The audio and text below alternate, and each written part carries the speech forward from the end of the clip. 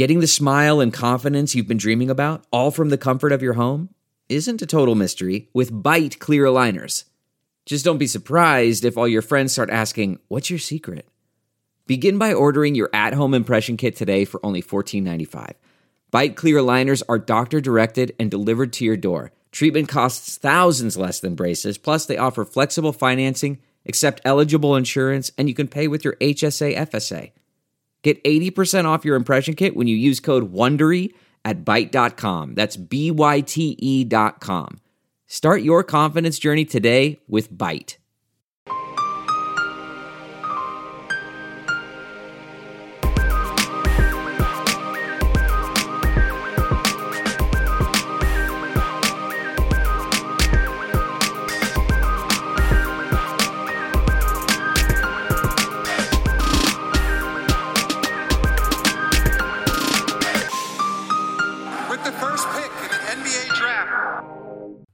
Hello and welcome back to the Prep to Pro NBA Draft Podcast.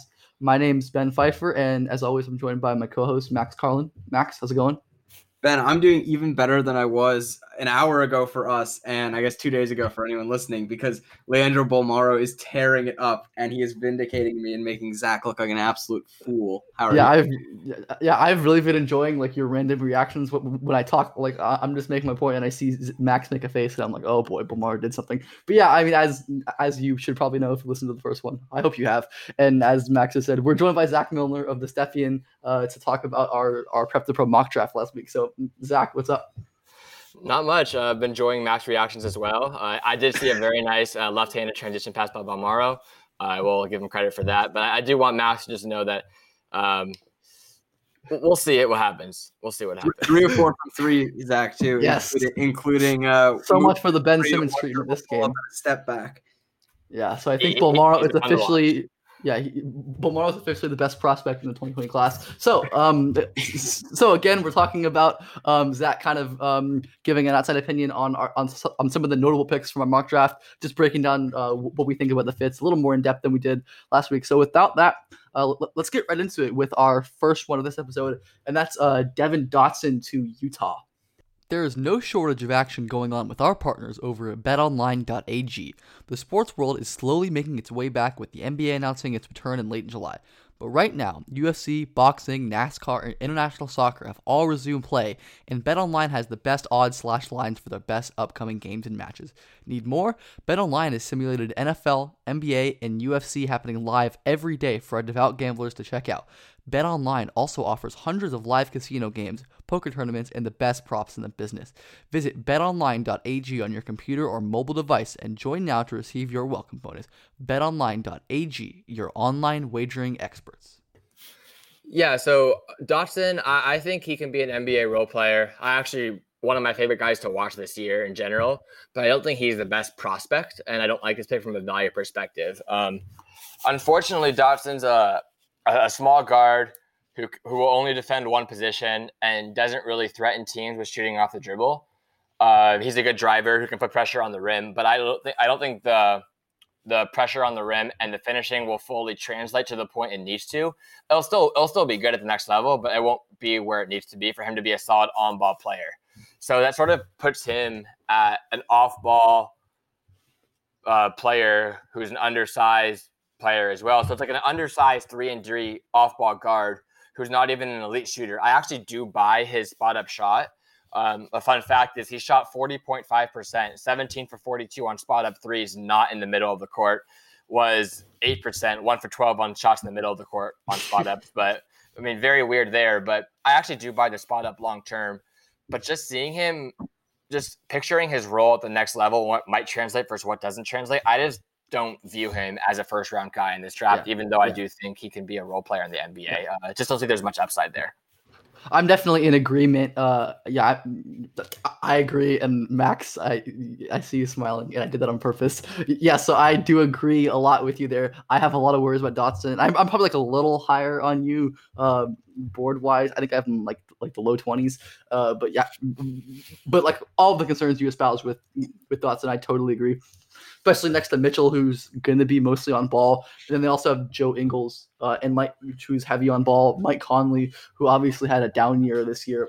but is historically a pretty heavy on-ball player. That just doesn't leave a lot of room for Dotson in terms of there. So yeah, I mean, I guess he can provide a spark in the second unit, because he really definitely is going to get to the rim at a pretty good rate, though I'm not sure it's going to be uber elite. I mean, again, like the value of taking like a backup guard primarily in the late first is just not something I like, and especially with the defense. I mean, sure, he's fine at the point of attack in college, and he was a good college defender, but like being 6'1" in the NBA just really, really limits your defensive ceiling unless you're like incredibly special, like someone like Chris Paul, which I don't think Devin Dotson is, and I don't think anyone thinks he's going to be. So yeah, I mean, I definitely am in agreement that this is a good pick. Yeah, or a bad pick. Sorry. Yeah, and I would just prefer someone like Malachi Flynn in this spot over Dotson. Yeah, I'm fully with that. Like Dotson is someone who I, despite the archetype concerns, had probably too high for a little bit. I just lowered him a bunch, because I think even the like people who buy into him as like an upside guy, I'm really pretty out on that at this point. And it's not just the decision making, which isn't good. It's that he's really not an off the dribble creator at all. I don't like. I've expressed skepticism about the rim pressure with him in the past, but just to like expand on that a little bit more, he I think only has a 6'3" wingspan and is about 6'1". He really he doesn't like, he can't do extension finishes at the rim. Like he can't get like he can't get the ball by people. Like he wasn't that good of a at the rim finisher in college even. And I don't think that he will be in the NBA. And he just doesn't have capability to break guys down off the dribble. Like you had Tennessee sticking Yves Pons on him for multiple possessions in a row. And like, granted, Yves is a total freak show athlete and mover, but he's still a 6'9", 200 whatever pound human being. Like, he's enormous. Like, Devon Dotson is this, NBA caliber off the dribble creator. Like he should be able to get by Yves Pons, especially if that's like his calling card as an offensive player. So I just don't buy Dotson as an off the dribble creator at all. And like, while I do think that he's probably an NBA player, it's like, is there something less valuable than a one position guard defender who is pretty much strictly an off guard, doesn't have a pull up game even? Like, I don't think that there's like a less valuable NBA player than that, except, I mean, maybe like a bad, like plotting offensive big man, but I don't know. I don't think there's a lot of value in the archetype that Dotson represents, but I think that like for that, I guess he's pretty good at it. So I mean, I'd still take him, around the 30 range maybe, but this is a bit high for me. I haven't like thoroughly looked through who some other options would have been at that pick, but it's a little rich for me. Yeah. All right, I think we're probably good to move on to our next player, and that is Xavier Tillman to Boston. So we'll let Max, who made that pick, talk about it.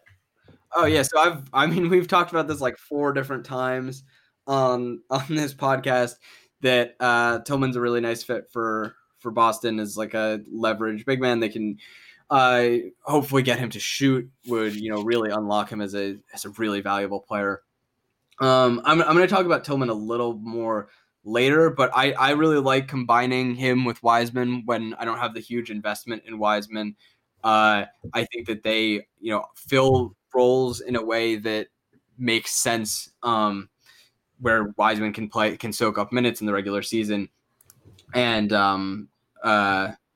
what's his name? Tillman can play the clutch minutes because he is just such a brilliant thinker of the game, so strong, so long, and is so skilled on both ends. So I think it's definitely a little weird to double down on big men in the first round of an NBA draft in the year 2020, but I felt okay about it. I'm definitely curious to see what Zach thought about that combination. Right, yeah, I think that's a very interesting philosophy right there, and it makes sense. On the pod, you said how when it comes to like crunch time, or if you need someone a little bit mobile than James Wiseman, I think you said you would go to Xavier Tillman, or they fill each other's holes, which makes sense. Like you said, it is a little bit weird in like the year we're in, but with the Celtics, they also have a decent amount of picks, so it's not too bad. And yeah, I understand that. Something that I wanted to ask you though, since you are a Boston guy, is watching Grant Williams all year, seeing him close. How did that change your evaluation of someone like Xavier Tillman? Not that they're the same exact player, but I think that could have had an impact on your evaluation. Yeah, so I loved Grant going into the draft. Was thrilled that the Celtics got him at 22. Still very happy with him. But there's no denying that the offense was a problem in year one. So my like take on Grant at this point would be that he was better than I thought he would be defensively. He was a really, really good defensive player. And the thing that he was able to do that surprised me was hold up as a center defensively. Because I just didn't think he could be a primary rim protector with his lack of vertical, even with like showing out at the combine with a relatively good wingspan. I think it's 6'10" while being 6'6". I think those are pretty positive measurements for him. But I still really worried about him as the main guy protecting the rim. But that wasn't really a problem. I would say the only problems with Grant defensively this year were a tendency to overhelp, which I think definitely didn't endear him to Brad Stevens. But the concerns that I had, I didn't really show up. I mean, even I think there were people had some mild concerns about Grant as a mover, definitely as like a switch defender, and he did great as a switch defender. Like he had really good possessions on some very, very good NBA guards, to the point where I'm even higher on him now as a switch guy. But the concerns come on offense in that Grant at Tennessee was a dominant post player. I don't have the numbers in front of me, but I think he was 96 percentile efficiency on huge volume. And he just wasn't a post player in Boston. Now, granted, he was highly efficient in his like 20 or whatever possessions it was, but he didn't get to do it because he was asked, to fill a more. He was boxed into a smaller role, I'll say, where he was really asked to be a spot up shooter, occasionally a roll man, and unfortunately, just as a shooter is not there yet. And he's definitely better as a shooter than his percentages show, just because he opened the year, I think, 0 for 25, and then was actually pretty passable after that. But I think the takeaway is that you can't just assume that someone is going to be a shooter, even with good shooting projection, which Grant definitely had from a mechanic standpoint, from a long two standpoint, free throws, touch, everything. So I don't think you can just assume that someone who is a great college player will work offensively when there are legitimate reasons to be concerned about them offensively. And that, I think, applies to Tillman very well, because he is a 6'8" center who can't jump. And so the question then is, what is he offensively? I think, as a roll man, he's kind of not unique, but he generates rim gravity in a way that I think is unusual, in that he is such a good screener that like he just takes the ball handler defender out of the play, and the big man has to commit to the guard, and you have to tag Tillman pretty hard. And so like he does create all of these advantages. He just does it in a way that's unusual compared to like a vertical spacer like Obi Toppin, who isn't setting screens. But I think Tillman does that so consistently that I have a fair amount of faith in him as a roll man. And then if you get the ball to him in advantage situations, he's just such a brilliant short roll passer. So I believe in him as a roll man.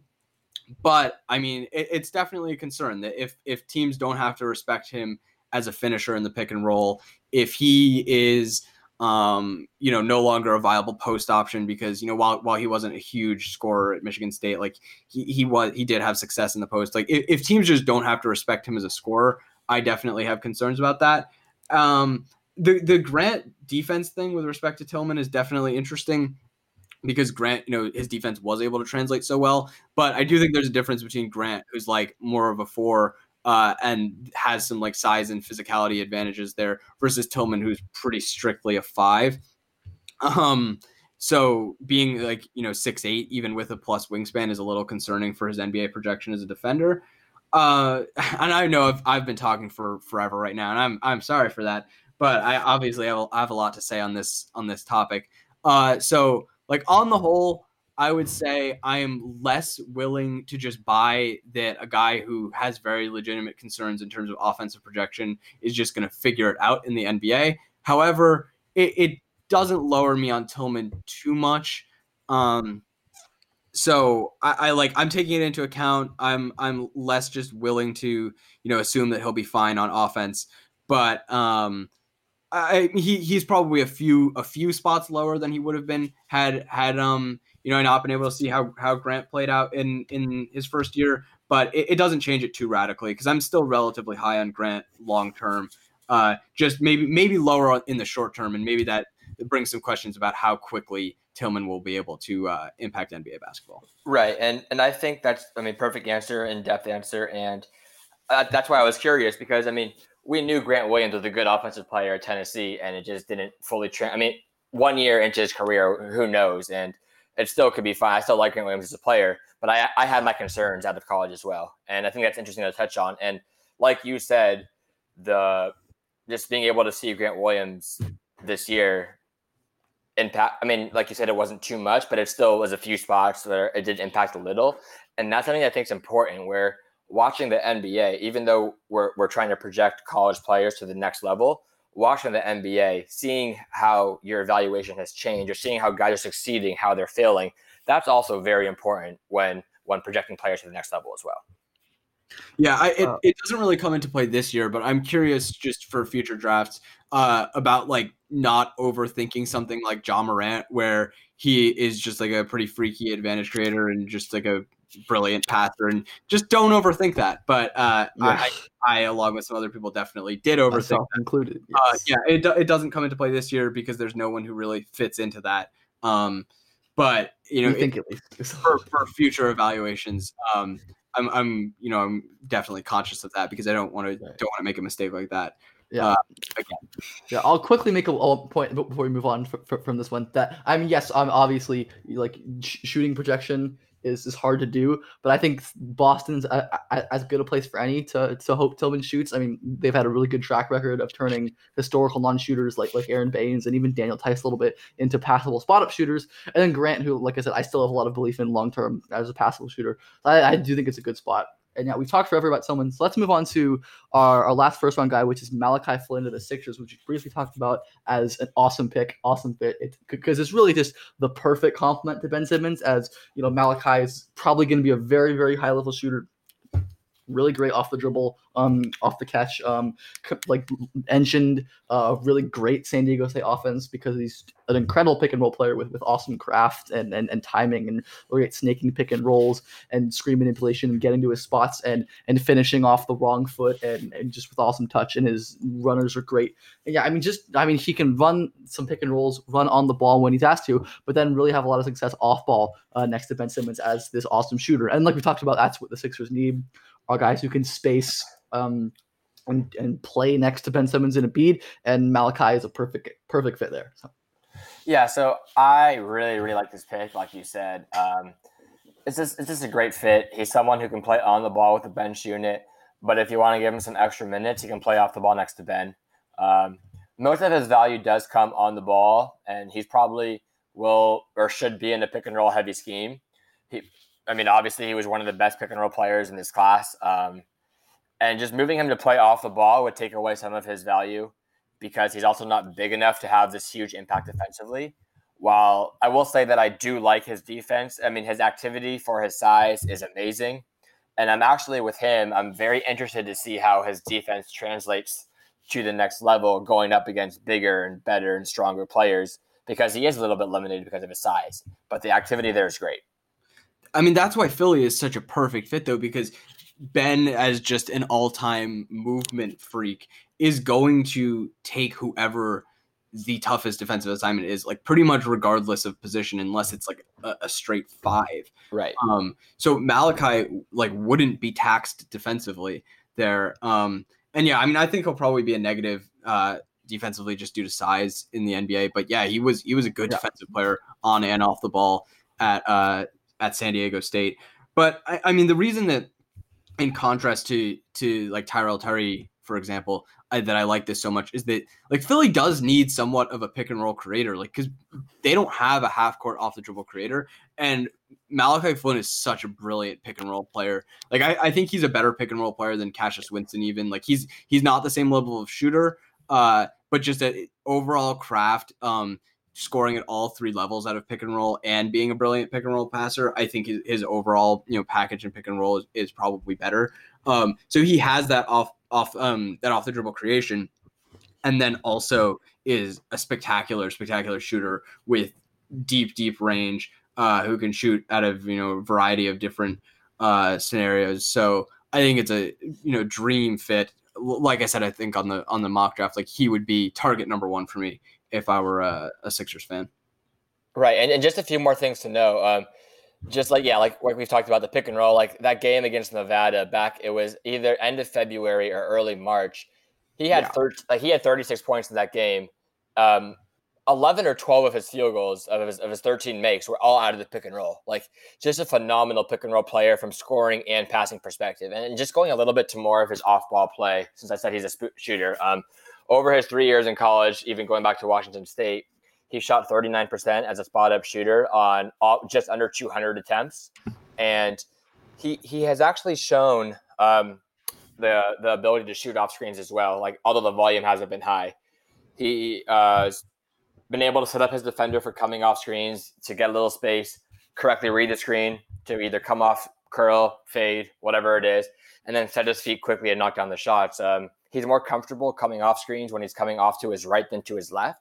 But that's something that I'd be interested in exploring a little more also with him and seeing if he can grow to being a more of that kind of player as well, if they wanted to use him off the ball. I do think with these movement shooters, and it does apply to Tyrell Terry as well, is most of these movement shooters we see are still a little bit bigger than these guys, and Malachi and Tyrell. Like even JJ Redick is taller than them. So yeah, like sometimes you have to be able to churn midair to get your shots up if you're this small, because it's easier for people to stay attached to you, or they can contest your shot with their length, or you have to be really quick or set up screens with your IQ. But yeah, that's another interesting part about his game. Yeah, I mean, just the off ball, portion of the game. I think we're going to talk about him more later, but that's why I think Nico is like the other option right here. Or I guess we're talking about Nico right now. Yeah. Pretty good transition into Nico. But Nico is such a brilliant off-ball player that I think he would also make a lot of sense in Philly if they preferred him to Malachi. But definitely not the overall pick and roll player that Malachi is. Like doesn't have the crazy finishing craft that Malachi has. He'll take floaters. He doesn't have the efficiency on floaters that Malachi has. Probably like marginally bigger, but I don't know that it actually matters. But would be another nice option for Philly. But in this, he went me as Boston at 33 after a trade down. I obviously gave my rationale on the mock. So Zach, you want to talk a little bit about another Arizona guy in Nico Mannion? Yeah. So I thought it was a really good pick in value. I know he did struggle this year, and people have become more down on him recently. I still like him as a first-round guy. I do think that's something to note with him, as he just wasn't put in a position to succeed. He was asked to do so much, and without him, like Arizona didn't have anyone else who can create. Like Baker was okay creating, but he's also not athletic. Like they just had no one who could really create their own shot, and it just put so much responsibility on Nico. I will say, even though the competition was worse early on in the year, he still was really good throughout the first 8 to 9 games of the year. And I would recommend going back and watching those 8 to 9 games. Not because, obviously the full season's a better sample, but we just want to make sure that no recency bias getting taken into account here. Just go watch some of the earlier games and see how he played. I was able to go to the Wooden Legacy earlier this year and see them play Penn, which was probably his best shot-making game of the year. But just seeing that kind of shot-making potential is very intriguing. Like I said, the first 8 games, it's just raw numbers here, but he was shooting, he shot 47% from 3 on 4 attempts a game over the first 8 games, was scoring well, was passing well. He was an inconsistent player this year, but I think there were just the not being put in the best position should be taken into account when evaluating him. Yeah, I mean, and like Malachi, he is small for an off-ball player, but I think it should be noted how good of an off-ball player he is. I think that probably he and we talked about this a little off the air, Zach. Like he and Bane are probably the best relocators in the class, and definitely the best after pass relocators. So like Nico will make a pass out of some sort of primary action, pick and roll or whatever, and then he relocates in such a smart way that he gets himself open and generates shots for himself off the ball. I mean, that's just, I mean, he just has a skill set that I think translates very well to playing alongside a guy that you're, planning is your jumbo creator in Jason Tatum long term. So I really, really like that fit. And like I mentioned on the mock itself, like it was a huge value on my board because I still believe in Nico also as a first round talent. Yeah, and Nico, I mean, he could play on the ball, but he was pretty much playing as the pure primary guard, creator, everything this year. Mm-hmm. And that's probably not his ideal role, although he can still do it. I was actually watching the Oregon game earlier this morning, and that was probably it was the first Oregon game. It was probably his most aggressive game attacking the basket as well. But yeah, it was inconsistent throughout the year. But I just do think that going back, I mean, I think actually the last 4 or 5 games of the year as well, he started to pick it up.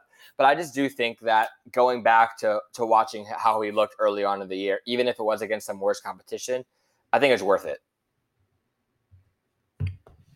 All right, so I think with that, we're good to move on to our next guy, and that's Precious Achiuwa to Toronto at 34, I believe. And that was my pick, so I'll quickly talk about it. I mean, I talked about it on the mock.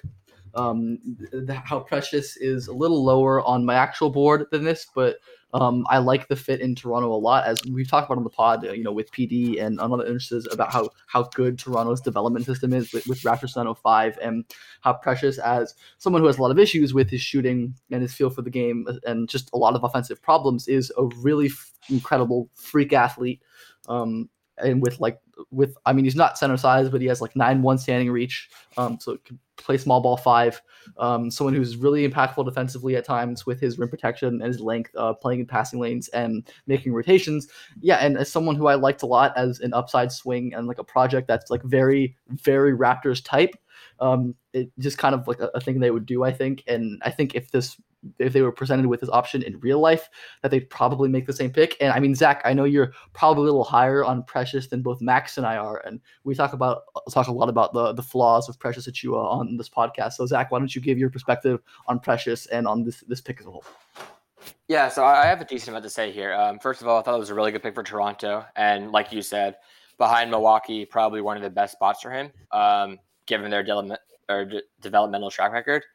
I think ideally you do want him on a faster paced team, but I mean, you can't really complain about him going to Toronto just because of their development. I've talked to Max about this over the last couple of months, and I've tweeted about it as well. But I think his off ball defense and his awareness is probably a bit underrated. While he has had some very frustrating mistakes on that end, he had a good amount of impressive flashes and rotations to protect the rim. Like you said, he's just a freak athlete. A couple of years ago, I was one of the more optimistic ones with DeAndre Ayton's defense because I saw the flashes there, even though he had those plays where he just wouldn't finish the plays, wouldn't protect the rim. And I mean, it's frustrating to watch, but we're projecting to the next level. We're not just thinking about how they are now. You want to see improvement. So seeing flashes, I mean, you can't always go by the flashes. You want to see enough flashes. I think I've seen enough with Precious, like I did with Ayton, to where I think that I have faith in his defense, in his defense there. And we know that like he's a versatile defender as well. I mean, he'll still get blown by some players, but I mean, I was watching AAU the other day, and he had a good possession. He had actually multiple good possessions with Anthony Edwards on the perimeter. So like just being able to switch as well is impressive for him. And I do buy the defensive awareness, although I'm not 100% confident in it. Before I go on, do you have anything about the defense? No, good. Keep going. Yeah, I mean, as a center, I have very few concerns about Precious as a defensive player. I mean, I think he's a good defensive prospect as a center. I do think that his mobility is very good, but I still have some questions about him as a perimeter defender. He has some really bad footwork moments for sure. But yeah, on the interior, I would say underrated. Like has really really good moments. wouldn't say like stands out negatively as an awareness guy. Definitely a good defensive prospect as a center. Right, and like you said, yeah, there are some footwork problems defending the perimeter, but I do think with him, he's also shown that he could recover with his athleticism, where he can recover to the rim and block the shot still, even if he gets beat. But yeah, so the question with him mainly is the offense. I think we all agree that he's a center, not anything else. Absolutely a center.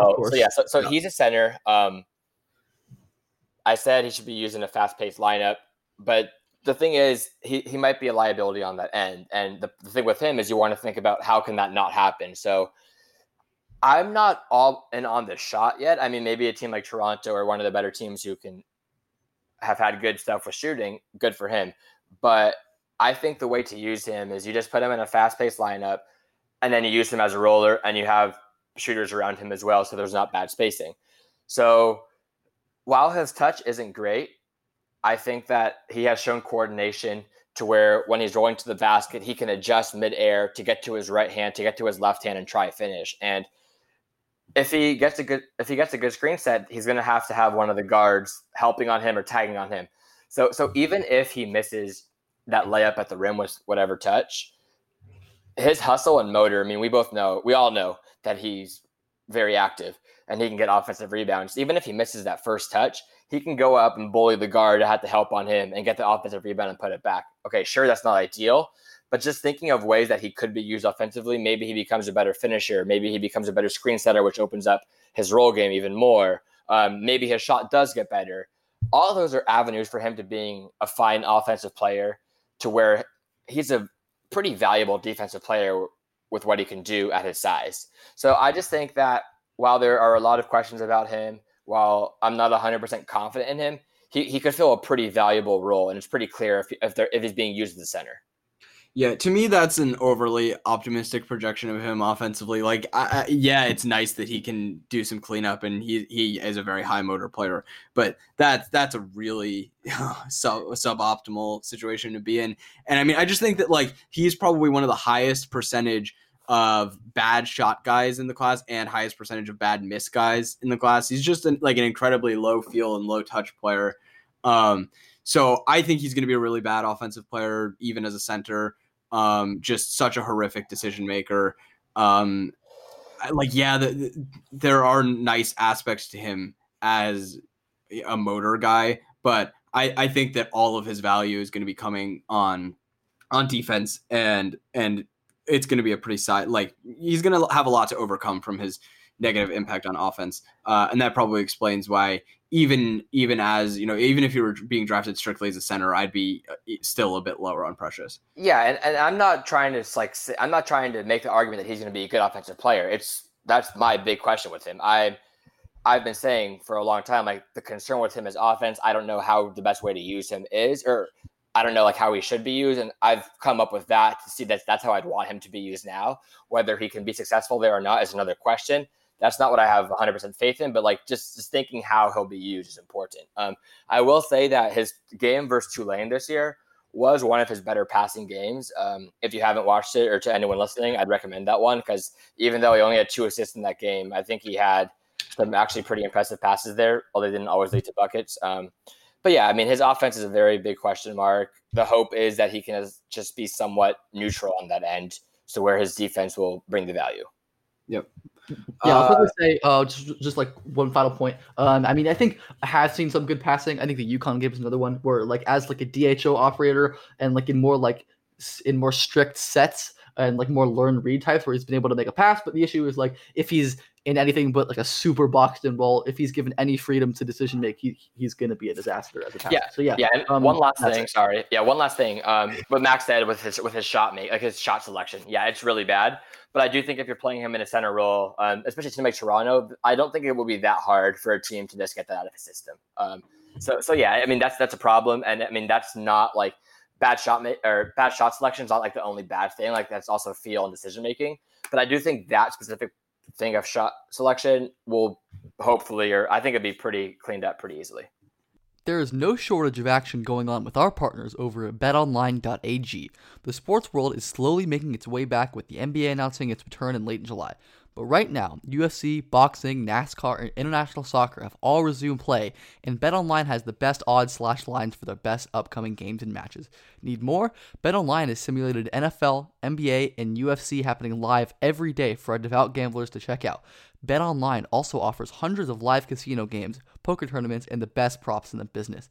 Visit betonline.ag on your computer or mobile device and join now to receive your welcome bonus. betonline.ag, your online wagering experts. Oh no! Those are the screams I used to make when I would cut myself shaving before I knew about Manscaped. Thank you, Manscaped, for turning my loud shrieks into multiple peaks. Men, start taking notes because Manscaped accidents are finally a thing of the past. The Manscaped Lawnmower 3.0 has been beautifully designed to reduce those painful nicks and tugs. This is their third generation trimmer featuring advanced skin safe technology so you keep your bad boys nice and smooth. When I tell you this is premium, I mean premium. The battery will last up to 90 minutes so you can take a longer shave. The water resistant technology allows you to shave in the shower too.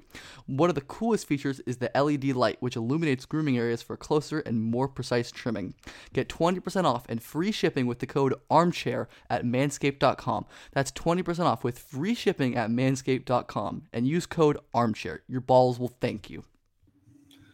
Should we move on to Tyshawn, who I think we all like a lot? Definitely someone we've talked up on the pod.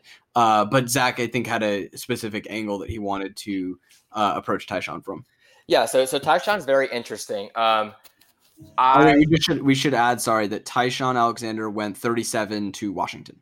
Right. Okay. Yeah. So Tyshawn's very interesting. I'm not like some very all-in guy on him. I mean, I really like him. I think he's going to be a good role player.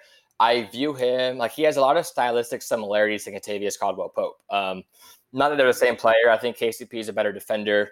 I think KCP is a much more dynamic shooter off the ball. But I think they're both off-ball guards who can shoot, who can defend, but they're going to be limited defensively a little because of their size and their height.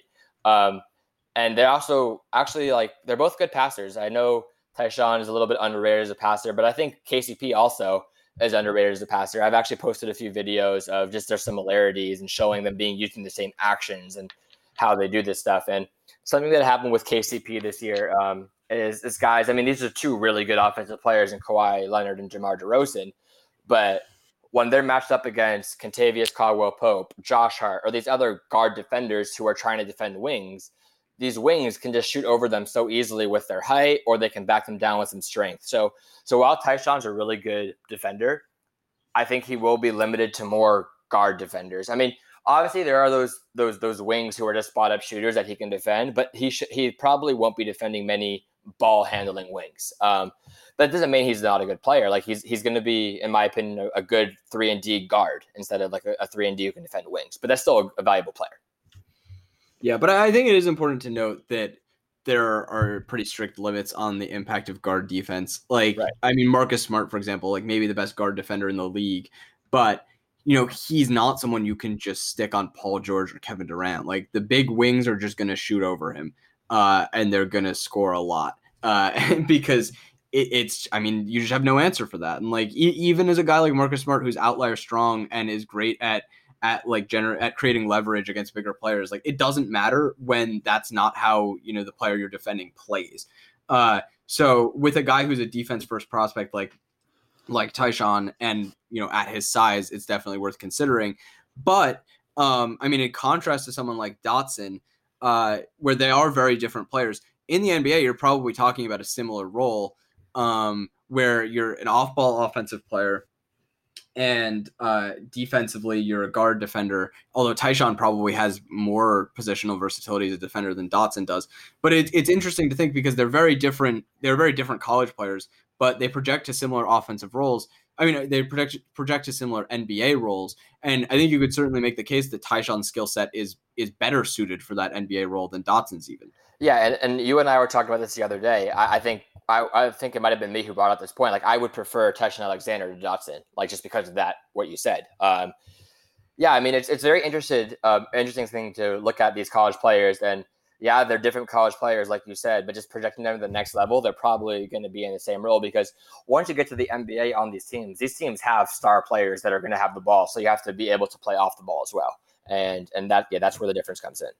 Yeah, it might not matter that much that Dotson, has superior balance and strength and like I think has more rim gravity to whatever extent he does. It just might not matter that much because that's not something that factors in. Yeah, and looking for role players and guys like Tyshawn. Aside from like those like elite high upside traits like Dotson's burst, you're looking for guys who can really scale and add value without taking up usage. And that's the thing I would like for Tyshawn, and something that I think works in Washington next to John Wall, or if Bradley Beal's traded or if he's not, works next to Beal. I know Washington drafted Kyra Lewis earlier in this class, so it works next to him potentially in the long term. So yeah, I think it's a good fit there. And it's pretty good value at in the late 30s. So. Should we move on to Aaron Henry to Memphis at 40? I made that selection. Yeah, that was your pick. So yeah, so I was a little bummed that I missed out on Nate Hinton a spot before me, but I was totally fine to fall back on Henry, who has definitely, I think, more utility as an individual defender, has multi-position utility, and crucially can just do a lot more after drawing a closeout. Now, the question with him is, will he draw closeouts? Is he that level of shooter? But once he's putting the ball on the floor, I think Henry has much more of an intermediate game. As we know, he loves righty finishes and floaters, even though he shoots with his left hand, because I think he is a righty. Zach, you got him to admit this on PBC that Aaron Henry is in fact a righty.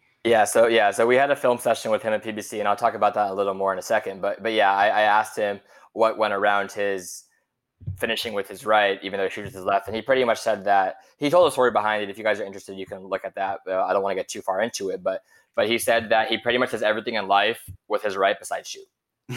Yeah, and it shows up on a basketball court because he's very clearly a righty when doing anything but shooting jump shots. But I think Henry's also a superior passer to Hinton, especially on the interior. Like, he's very good as a drop-off passer.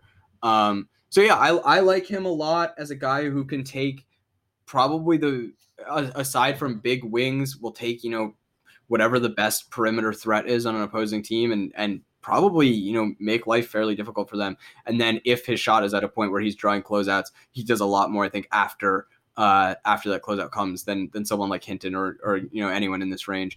So I like that a lot for Memphis. I was pretty happy with that. But I guess we'll let Zach talk on that a little bit.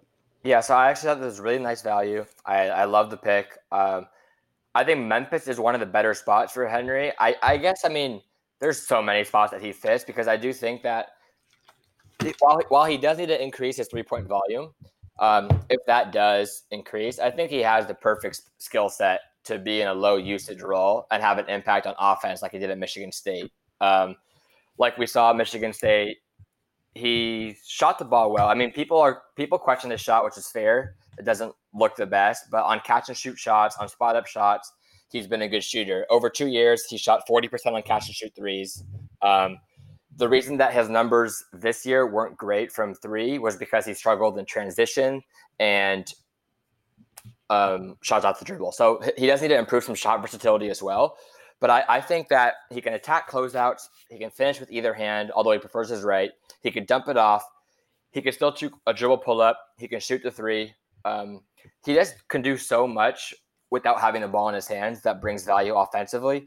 Plus, he's probably one of the best perimeter defenders in this class, who can switch on to multiple positions. There was possessions this year where he was guarding Tyrese Maxey or Ayo Dosunmu or Anthony Cowan or Xavier Simpson.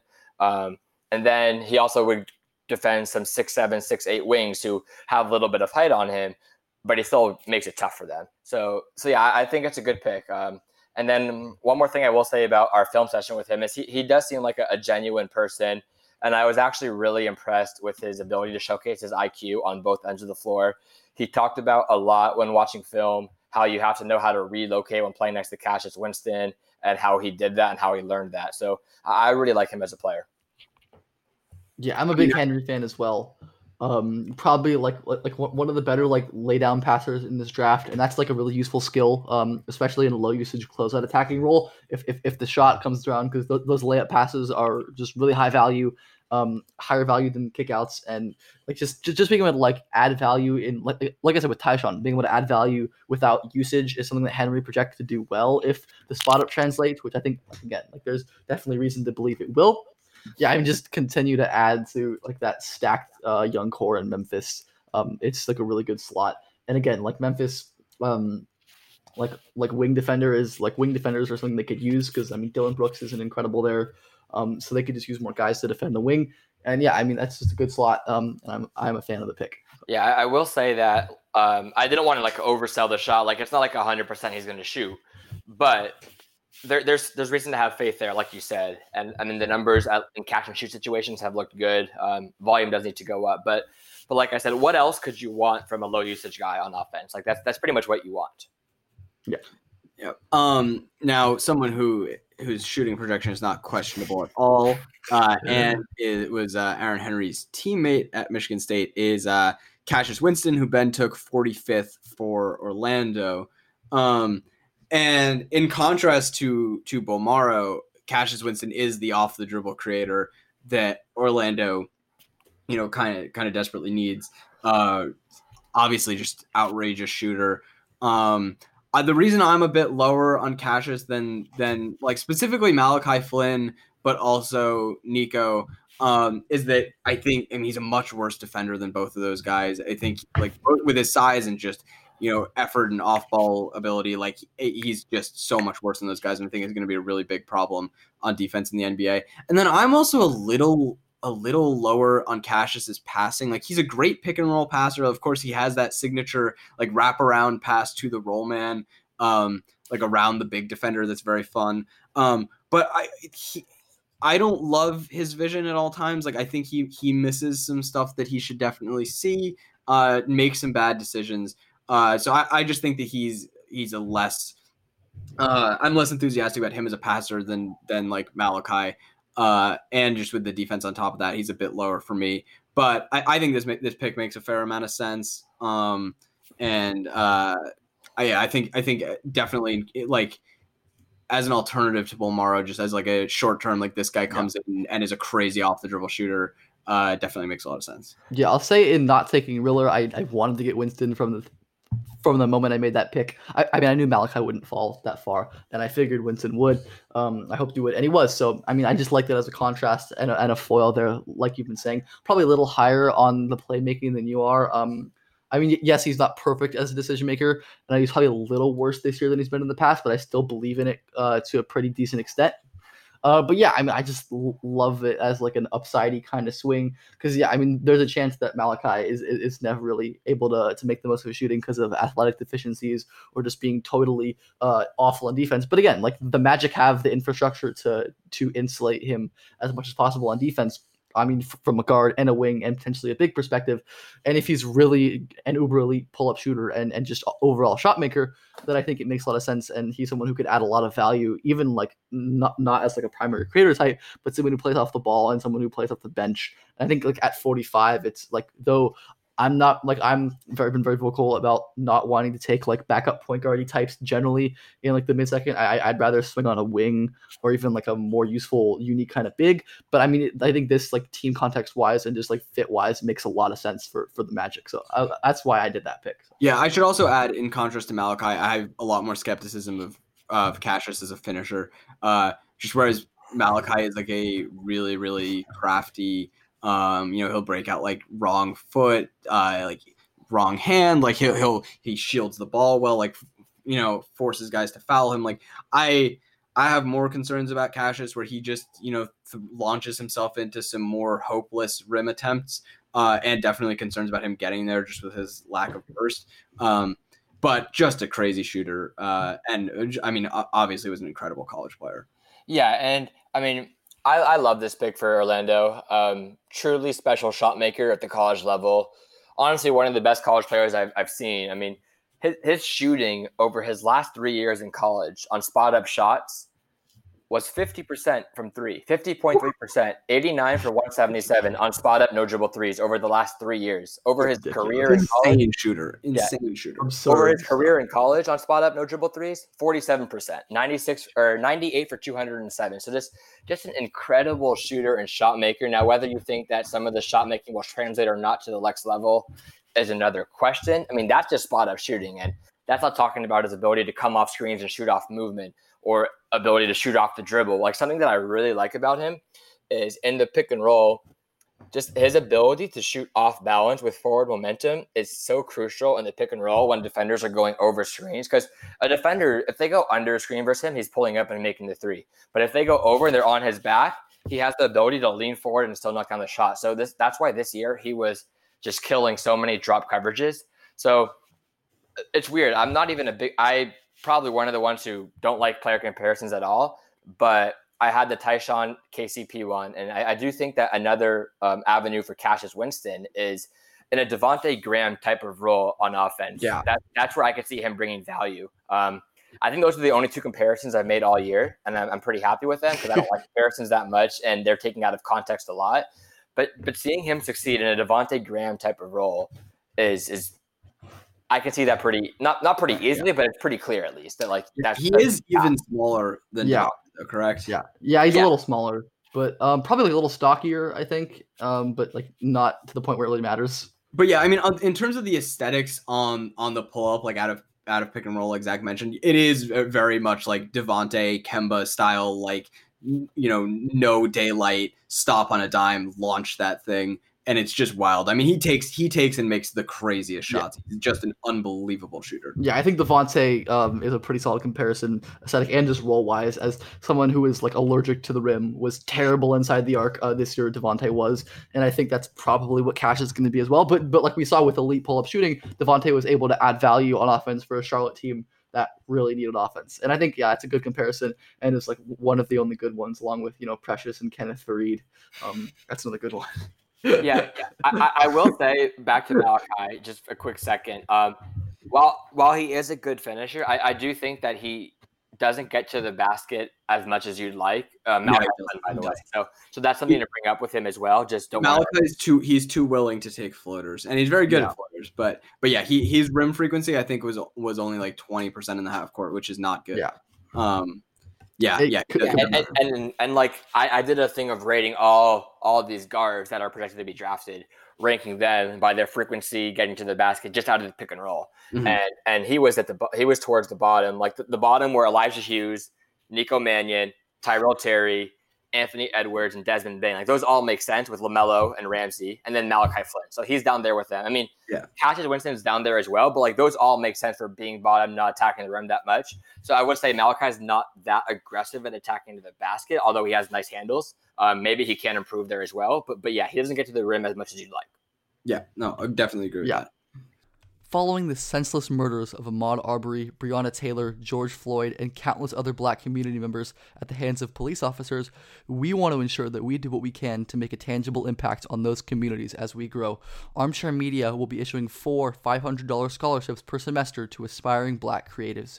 If you've ever been dismissed as having an unrealistic career path, if you ever butted heads with parents or teachers because they don't recognize exactly what you want to do with your life, if you have feared to express yourself or put your work into the world due to potential backlash, we strongly encourage you to apply.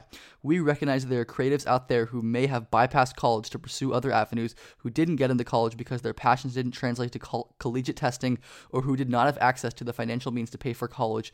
This is why there are only 3 requirements for eligibility.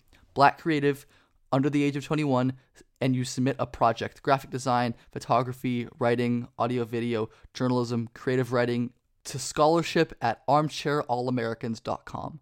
That's scholarship@armchairallamericans.com. So that's our last draft pick that we wanted to talk about. So let's move into just some guys who've popped recently for us. Zach, do you want to go first? Yeah. So 2 guys I've been watching recently. One is Caleb Homesley with Liberty. I think he has one of the best touch on floaters in the class. Pretty ridiculous, and he's also a really good passer for his size. I think it's sort of unfortunate for for him this year, where we're not sure if we're having a summer league or what's going on with that, because so many of these fringe prospects aren't going to have, or they might not have the opportunity to showcase their skills in front of everyone, or even who knows if they're going to get in for workout. So all the uncertainty sucks for someone like him or all these other fringe guys, but I would just say he's someone else that I've been watching recently, and I'm hopefully to work on a piece on him deeper. And then I'm currently working on a piece right now of underrated second-round players, and we talked about Aaron Henry and Tyson Alexander, but another one is Trent Forrest, who I think is going to go undrafted. Not that he's a very guaranteed good player, but I think that he's a good player where you don't require any draft capital into him. Like it doesn't require you to invest any draft capital into him. You can get him on a two-way, or just as an undrafted free agent. It wouldn't even be that crazy to me to get him at the end of the second round. I haven't been able to talk to him directly, but everything that I've heard and seen, he seems like a really, really nice guy. People don't know that he played on with turf toe last year. I mean, the Gonzaga game, he almost brought them back in Sweet 16 versus Gonzaga, and he ended up getting surgery 2 weeks later because he had this injury since like November of the year. But yeah, I mean, his shot's the question mark with his game. I do think that he has shown his volume has increased from 3 over the last 3 years, and the efficiency has improved. But I mean, there's a confidence problem there where he passes up shots, and he still has a lot of work to do there to actually require teams to close out on him and get them to respect his shot. But he's such a good defender, and he has decent size for a guard defender as well, to where if the shot does come around, there's a pretty easy path for him to be at least an NBA role player. So for a guy that won't require you to really invest any draft capital into, it sounds like a pretty good guy to look into. I love Caleb Homesley, so I mean, I am a big fan as well. I mean, like you said, the shot, but I'm pretty intrigued by how he's someone. I mean, assuming he gets like you said, no Portsmouth, no summer league is gonna hurt for his chances. But if he does get a chance, I'm someone who's interested to see how he shoots, because we talked about how like touch is kind of nebulous because it's hard to get like an actual like a genuine sample of runners, but he has like a genuine sample of runners. Over his 4 years, he's 60 for 118, which is 51% on runners, which is really, really good. He has, like Zach said, incredible touch. And then, like, although the free throw numbers have never been good, he was under 60 this year, which is terrible. Though it's been a little better over the rest of his career, and his volume isn't great. Isn't amazing on free throws. Like he shows some versatility. Like he shoots off movement, and like the shot looks good. He has like a pretty smooth release. And then he has good long two numbers. So yeah, I mean, just that, and then the fact that he's already 24 is not a great thing. He's super old, which is an issue for projecting future improvement. But yeah, I mean, just someone who hits like crazy lab dribble passes, has pretty awesome burst, can dribble really well, and is big and is super, super fun to watch. So yeah, I mean, Holmes is one of my favorites, and I like Trent Forrest a lot too, but I won't touch too much on him. I think he's a kind of underrated upside bet with his defense. So Holmesley also had actually an injury, like I think it was 2 or 3 years ago. I don't want to like say for sure because I don't remember the exact day, but he had an injury also that he was recovering from. But yeah, the weird thing is, I didn't even mean to do this, but there were 64 Division I players this year with at least 50 runner attempts, and only 7 of them had at least 1 point per possession. And Holmesley and Trent Forrest are actually both in that group. So those are 2 out of the 7 who have a good amount of runner possessions this year out of the 64 who are very efficient on them as well, which was just weird because I didn't even plan that at all. Yeah, Holmesley rocks. Yeah, I haven't seen Holmesley, but Forrest does kind of strike me as a guy who makes sense on a two-way because the skills that are in place already, if you can just get him to shoot, he is, pretty valuable NBA player. And I mean, like you said, there are at least like minor reasons to buy into him as a shooter just on account of the runner touch, and the free throw over the last 2 years is really good. He's 79.7% on 246 attempts over the last 2 years.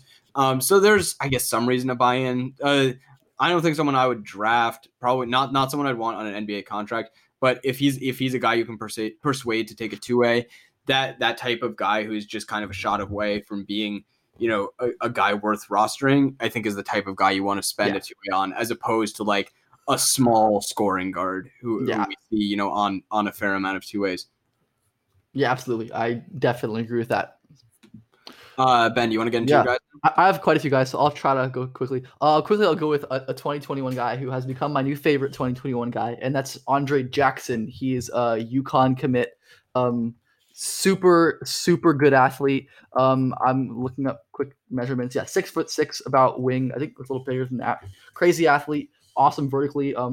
Is like known for poster highlights, but like I caught him against like BJ Boston and AOT. Who's awesome. But yeah, I mean, he's like really impressive everywhere but shooting. Like he is an awesome passer, like has really good feel for the game, makes good decisions off the ball, and has shown some like pocket passes with off the live dribble with both hands, some live dribble feeds in transition. And then defensively is really smart.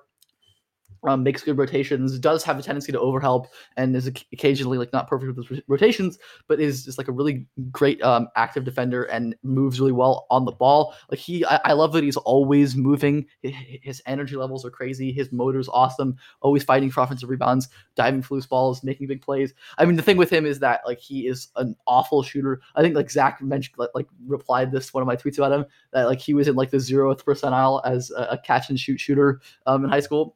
I mean, I think there are reports that he like drastically improved his 3-point and free throw percentage over his senior season of high school, but like take that with a grain of salt because high school stats are never really good and competition level is not that great. But yeah, I mean, I think he's around 50 in RSCI, which is probably about right.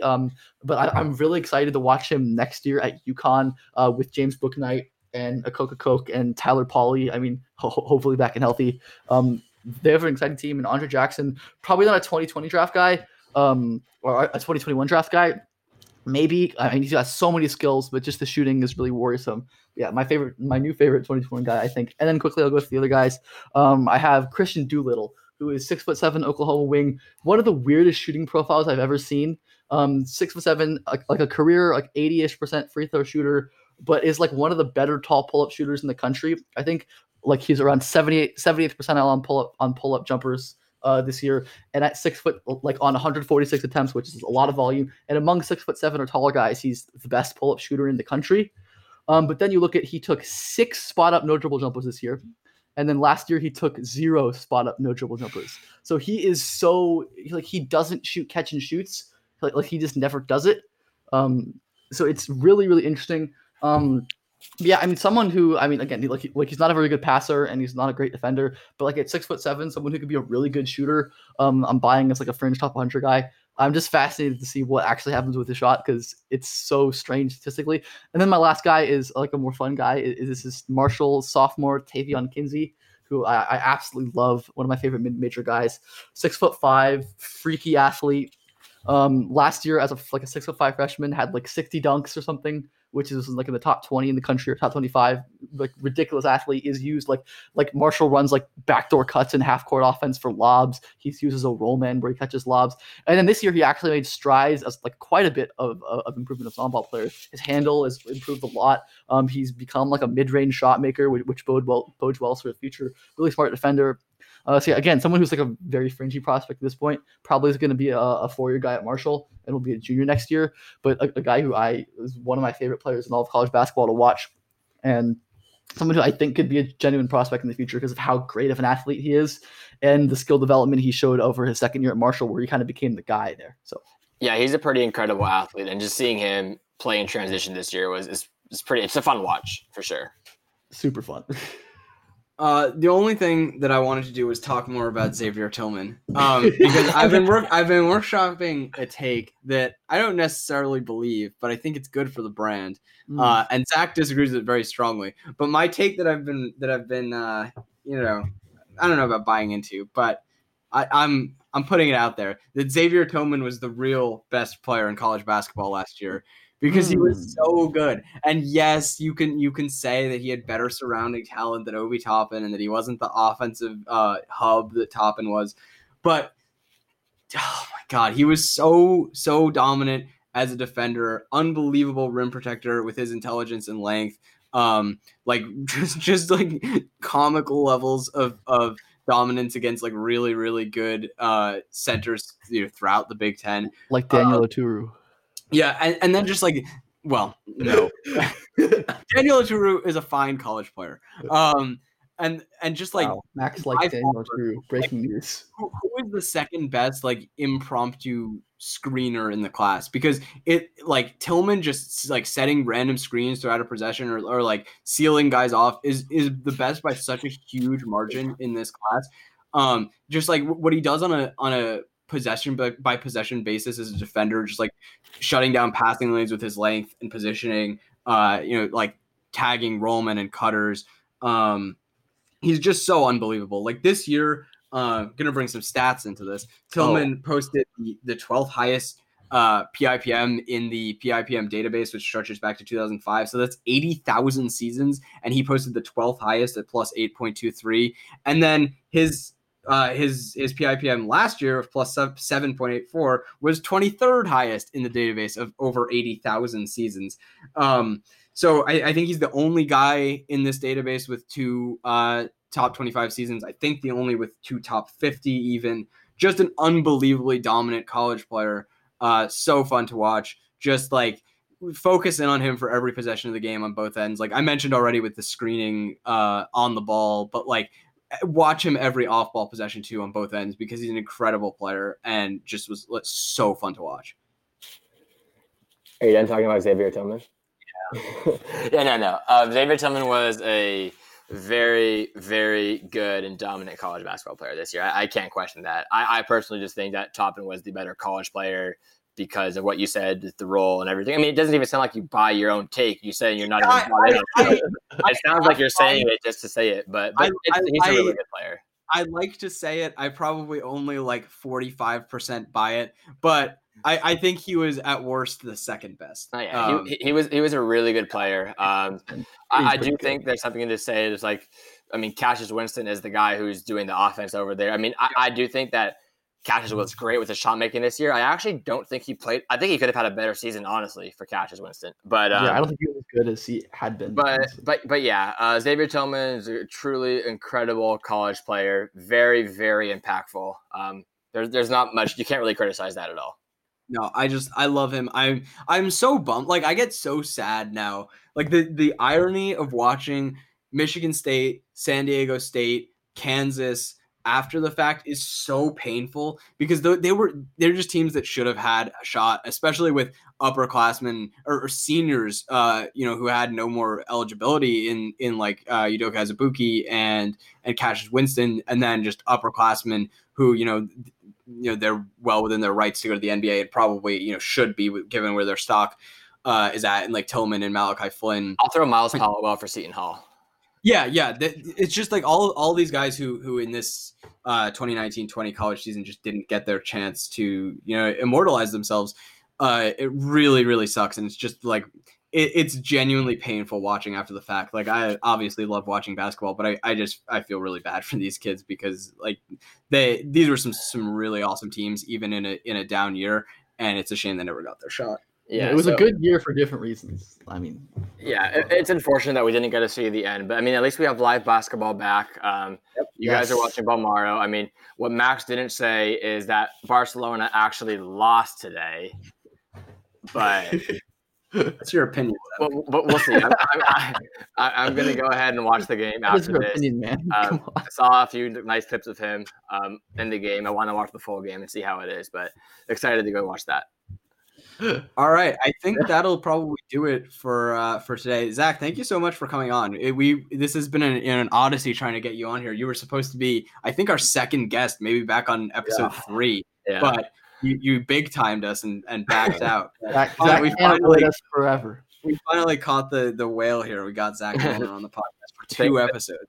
Thanks for having me on, and if you guys ever need me again, more than happy to come on. Oh, now you want to come on the podcast. Zach, do you have anything you want to plug? No, I guess just follow me on Twitter at ZachMilner13. And if you want to check out some of my scouting reports on the Stepien, check those out. Or I'm working on an underrated or overlooked second rounders or undrafted free agents piece. Or I'm going to turn it into a series. So just look out for those. And with Pro B-Ball Combine, we've been putting out a lot of film sessions. I'm not on all of them. I've been on the ones with Grant Riller, Aaron Henry, and we have one with Najee Marshall coming out, but there's so many good ones out there that should be watched about. Yeah, those are. I think we've shouted those out before, but definitely check out the Xavier Tillman one. Also, he's as smart as he is. so excited for the Eve Pons one. You have no idea. Yeah. And also, I think the Najee one is breaking news here. I don't think John's talked about that yet, has he?